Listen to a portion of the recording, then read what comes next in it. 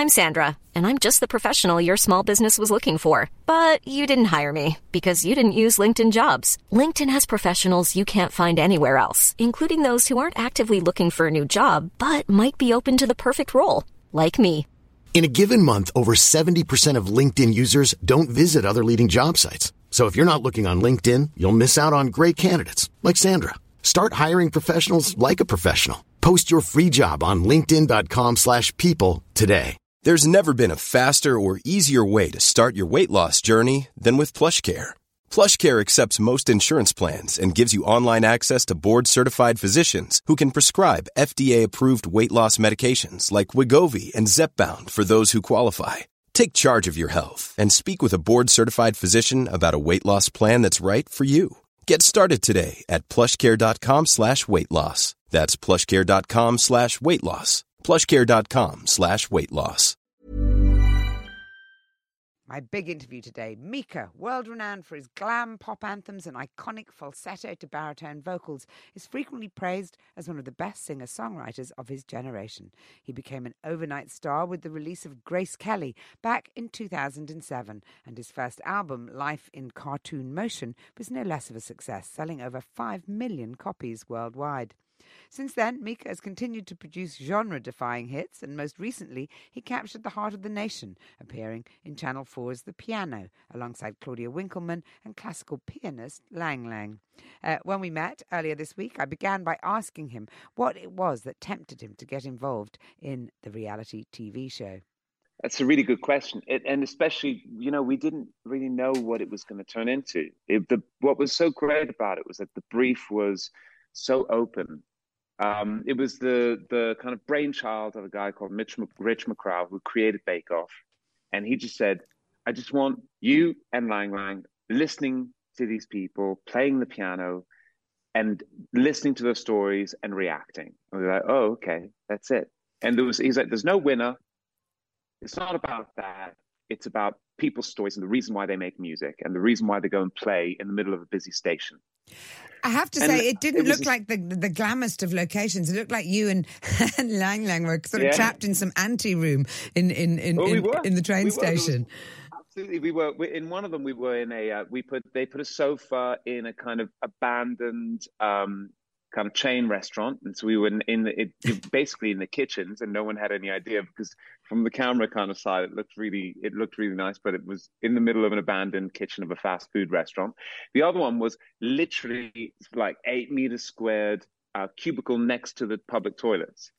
It's stuck between a Pret-a-Manger and a Burger King, and nice. But that was what was so great about it, because it was really, we felt like we were witness these people performing and talking about their lives without them being competitive, without them coming out to seek 15 minutes of fame. So they showed up as their true selves, and they changed. They were softer. It's so true, because one of the things you get really tired of with a lot of reality shows is the sort of hardcore competition. And I felt that The Piano was just chock-a-block full of just incredible stories. I remember the boy from the Isle of Wight, who'd had the really difficult experience with drugs and everything. I wondered for you, in the course of the series, who stood out the most? I love Jay. And honestly, the good thing about Jay was that it really meant a lot to him, and this whole process. And the more he found out what was going on, and the more I got to know him, the more kind of open he began to be, and he kind of changed. Even the way he played music changed. There was another guy called Sean who was also brought to the Royal Festival Hall, and he changed when we sat together in a coaching, me and Sean, and we started to play the piano. And I said, listen, play it really soft. Listen to it. And he started to play. And I was like, okay, now breathe and play the piano. And he started to play. He almost started to cry. And he was like, I didn't know this instrument could do that. I had no idea. He plays most of the time on a keyboard. It goes and uses a keyboard. And it completely changed his whole relationship with the piano and with the way he makes music.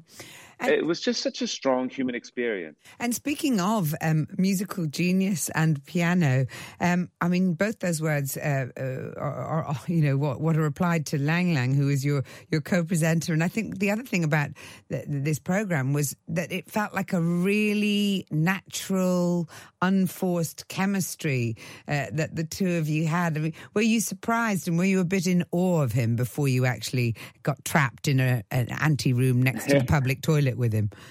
Yeah, I mean, yes, I was. And also because not only have I seen him perform as an audience member, I've also watched videos of him. Like, he is a remarkable musician, Lang Lang.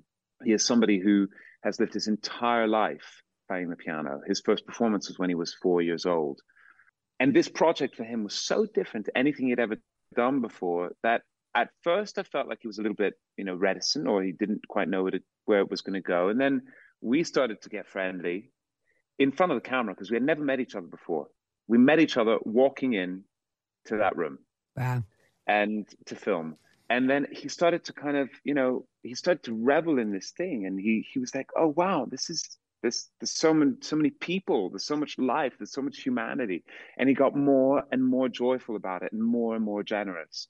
And interestingly, you're not that far apart, you and Lang Lang. I mean, perhaps he's slightly got the edge on you as a classical pianist.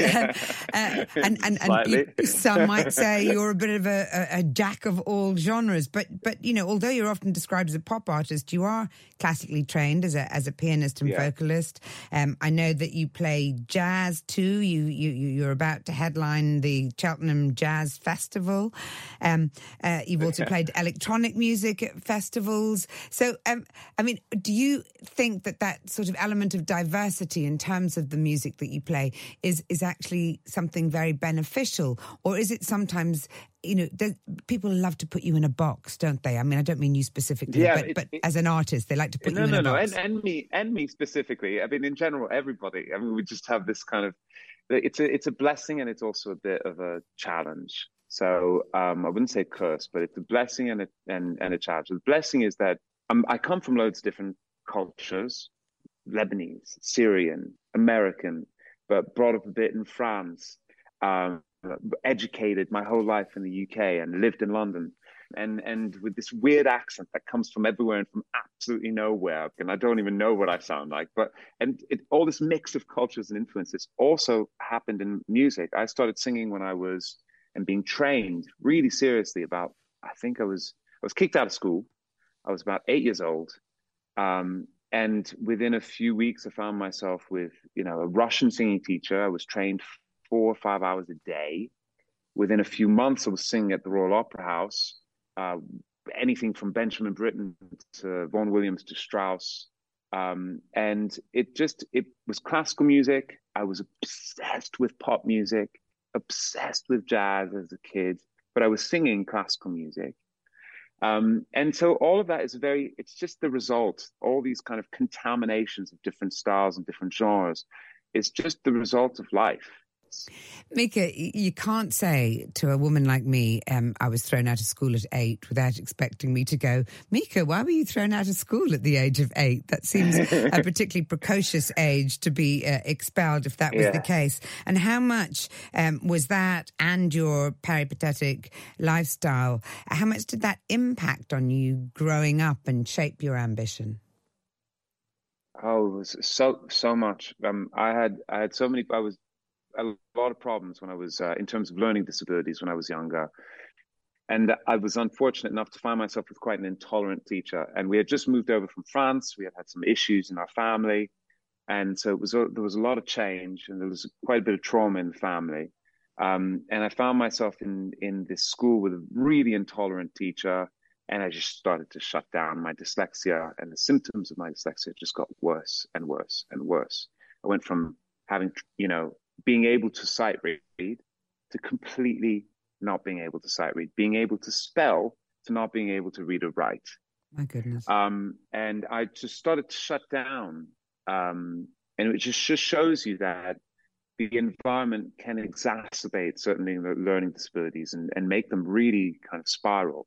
And it got to the point where I was seen as stupid at school, and it was certainly told I was. And in fact, when I left school, I found another way. My mother was actually with my mom. She was just like, "You need to find something else to do. Okay, you're having problem with math and reading and writing. Let's leave that aside for a second.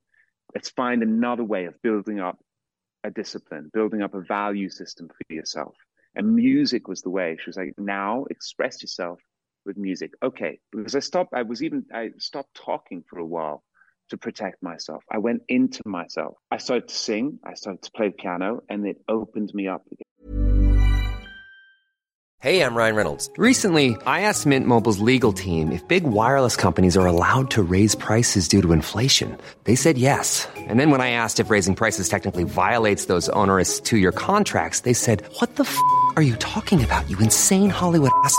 So to recap, we're cutting the price of Mint Unlimited from $30 a month to just $15 a month. Give it a try at mintmobile.com/switch. $45 up front for 3 months plus taxes and fees. Promo rate for new customers for limited time. Unlimited more than 40 gigabytes per month. Slows full terms at mintmobile.com.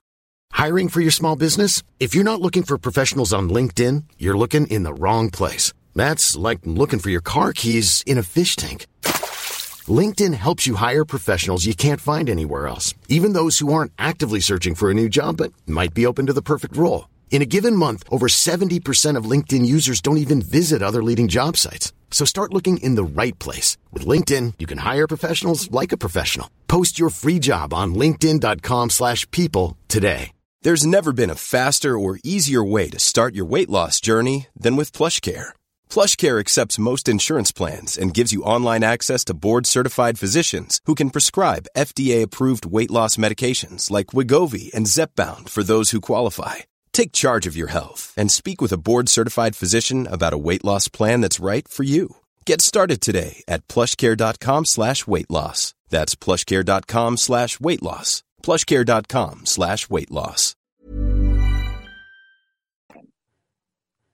So what you watched people going through on the piano program was actually very much it, but only in a microcosm what you've been through yourself.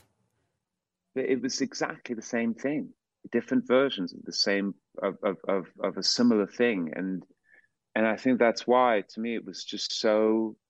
It's so important to tell that story. And it wasn't, it wasn't just your teacher, was it? I mean, you've spoken in the past about feeling like an outsider at a young age and also being the victim of bullying when moving to new places, always being the new guy in the classroom. But not just because of the fact that you came from elsewhere, but because of the way you dressed and presented yourself. Yeah, and also my sexuality. I mean, even before I understood what those things were, I was always, that was always such a difficult thing with other kids in my class. I think, but, so many of us go through this.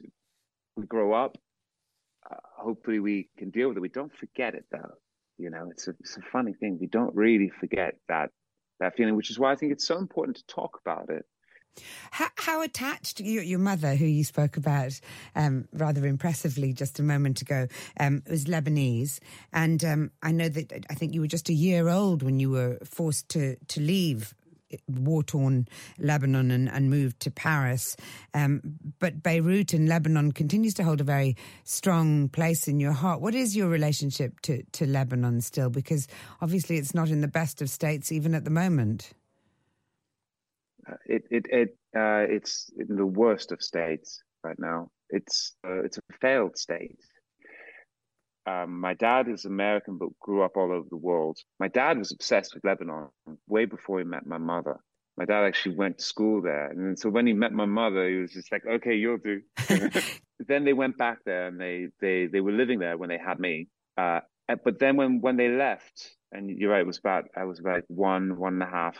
And I think it was 1985 when they left. I was 183. The war was bad. And I always felt like my mother and my dad left a little bit of themselves there because they knew that what they were leaving in Beirut and the Beirut that they knew, they were so afraid that they wouldn't see that again. So when we ended up in Paris after we moved from Lebanon, we really were in this kind of like bubble of Lebanon, you know, the carpets, the furniture, the food, the Lebanese aunties that smelt of cigarettes, coffee, and Elnet hairspray, and the gossip, the talk of war, the talk of politics, the occasional, quite occasional crying, the worries, the laughter, all these different things, the masbahas, the worry beads in the hands, the backgammon games, the screaming arguments between old men who had had too much whiskey, who had been accusing each other of cheating on the backgammon board. That became what Fairuz, you know, the music of Fairuz playing in the background, Kulthum, that became what I associated with Lebanon. This kind of, like so many people who leave a place because of war or conflict, you take a bit of it with you, and it lives suspended in your family home, even if it's in the middle of a place like Paris. You know, outside is different to what's inside, and the community finds itself and finds its cultural identity with these little trinkets that they've brought with them. You described weave them together very poetically there, that feeling of that thing of leaving something behind. I wondered how you feel about the narrative around refugees, which is often extremely intolerant, with this presumption that people just get up and leave their home country and their families and everything that's shaped them with complete disregard for it, and just think, oh, I'll just pop over there and make some money. You know, I mean, what do you feel about the narrative around migrants and refugees? I think it's just, I mean, you said it perfectly. It's so easy to kind of like generalize and villainize, and especially to kind of classify everybody as this kind of like very driven, determined economic migrant out for a better opportunity. It's so complex. Once someone enters refugee status, this is what makes it so astonishing. No matter what the age is, no matter what their sex is, no matter where they come from, so many different reasons. Gender issues. Exactly. The average length of time that someone stays in that status is 18 years. That's your whole adolescence into adulthood. That's your whole childhood. There are so many different reasons why someone ends up in that situation, why someone would be mad enough to take such extraordinary measures and such huge life-risking measures. And as a response to that, it's so hard to generalize. And so one of the ways I think that it's really important to humanize the refugee crisis. You know, I've done trips with UNHCR.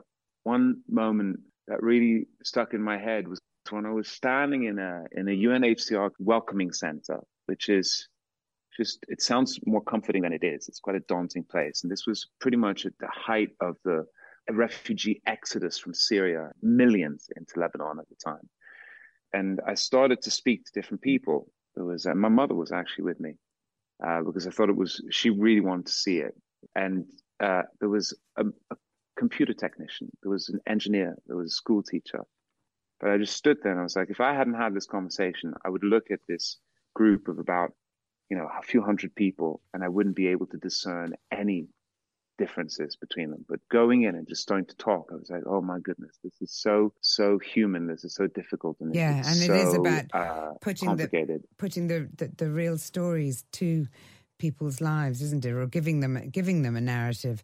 I talked to Dame Kelly Holmes earlier this week, and I don't know if you know, but this twice gold medal winning Olympic athlete. Yes, it took her 30 years to actually come out as a gay woman. I think she was particularly scarred by her experience in the military when she was a teenager, and was afraid of kind of admitting that she was gay. And you also took some time before coming out, and I wondered what it was that had held you back, what it was that you were fearful of. It's not easy. It's not always easy. And it's, you know, I never pretended to be anything I wasn't, if we can say that. I mean, my sexuality was a fundamental part of my identity since forever. And inevitably it was all over my lyrics since the very beginning, and was such a motor for writing lyrics. It was always there. And so it was there, but at the same time, there was also so many other steps that I had to go through as a young adult. There's, personal ones, even familial ones, different stages that I felt like I had to go through and that a lot of people feel like they have to go through. And suddenly I found myself in a place where it was just about answer the question now. I'm like, well, but my music is answering the question in the way that I know how to handle it at this precise stage. No, answer the question now. I think I got there eventually, and I think it's good to get there, and I'm grateful for it. I'm not grateful for that pressure beforehand. It wasn't that got me there. Let's put it that way. It wasn't a journalist pressuring me or having an opinion on whether or not I was assuming my sexual orientation label. And I think we need to be more sensitive about it. The industry has changed. I had things that happened to me that made me also kind of reticent at the past. Are those same things happening? I think less, at least in the UK and in the US. When you say you had things happen to you, do you mean that you felt that in some way, if you were out as homosexual, that it would impact on your career? Did people suggest that to you? Or people did suggest that to me, but I wasn't afraid of that. I mean, my first album had songs like Billy Brown and Grace Kelly. I mean, it's just, that wasn't what worried me. I just think that the process of coming out is different to everybody, and it needs to be handled sometimes with care. Also really happy that I find that the industry is more tolerant nowadays. We talked at the beginning about the kind of diverse nature of your career and your musical tastes and all of that. And I think it's sort of summed up by the fact that the last time people might have seen you in public, aside from the piano, was in the Eurovision interval last time around. And then your most recent project was a film score for the French movie Princes of the Desert. You've also been working on your first French language album, I think, and a new English album. What's driving you, Mika? What do you want? I don't know. I want to feel like my ideas and creativity can make me happy. I want to feel that buzz of coming up with an idea, collaborating with people, coming up with ideas with other people, and then turning them into something. And that kind of moment of elation that you feel when you're 15 years old and you're writing a song at the piano and you just feel like you've just transformed something, that makes you feel happy. It makes you feel like a superhero. And I don't want to lose that. And if it takes a certain amount of discipline and a certain kind of fantasy and folly to keep that and to procure that in yourself as you get older, because, age is like gravity. It kind of takes your spirit and hammers it down a little bit. And so you have to resist it and stay high and stay a bit mad. I just want to be happy. It's just, it's always about figuring out how. Flexibility is great. That's why there's yoga. Flexibility for your insurance coverage is great too. That's why there's United Healthcare Insurance Plans. Underwritten by Golden Rule Insurance Company, United Healthcare Insurance Plans offer flexible, budget-friendly coverage for medical, vision, dental, and more. One of these plans may be right for you if you're, say, between jobs, coming off your parents' plan, turning a side hustle into a full hustle, or even missed open enrollment.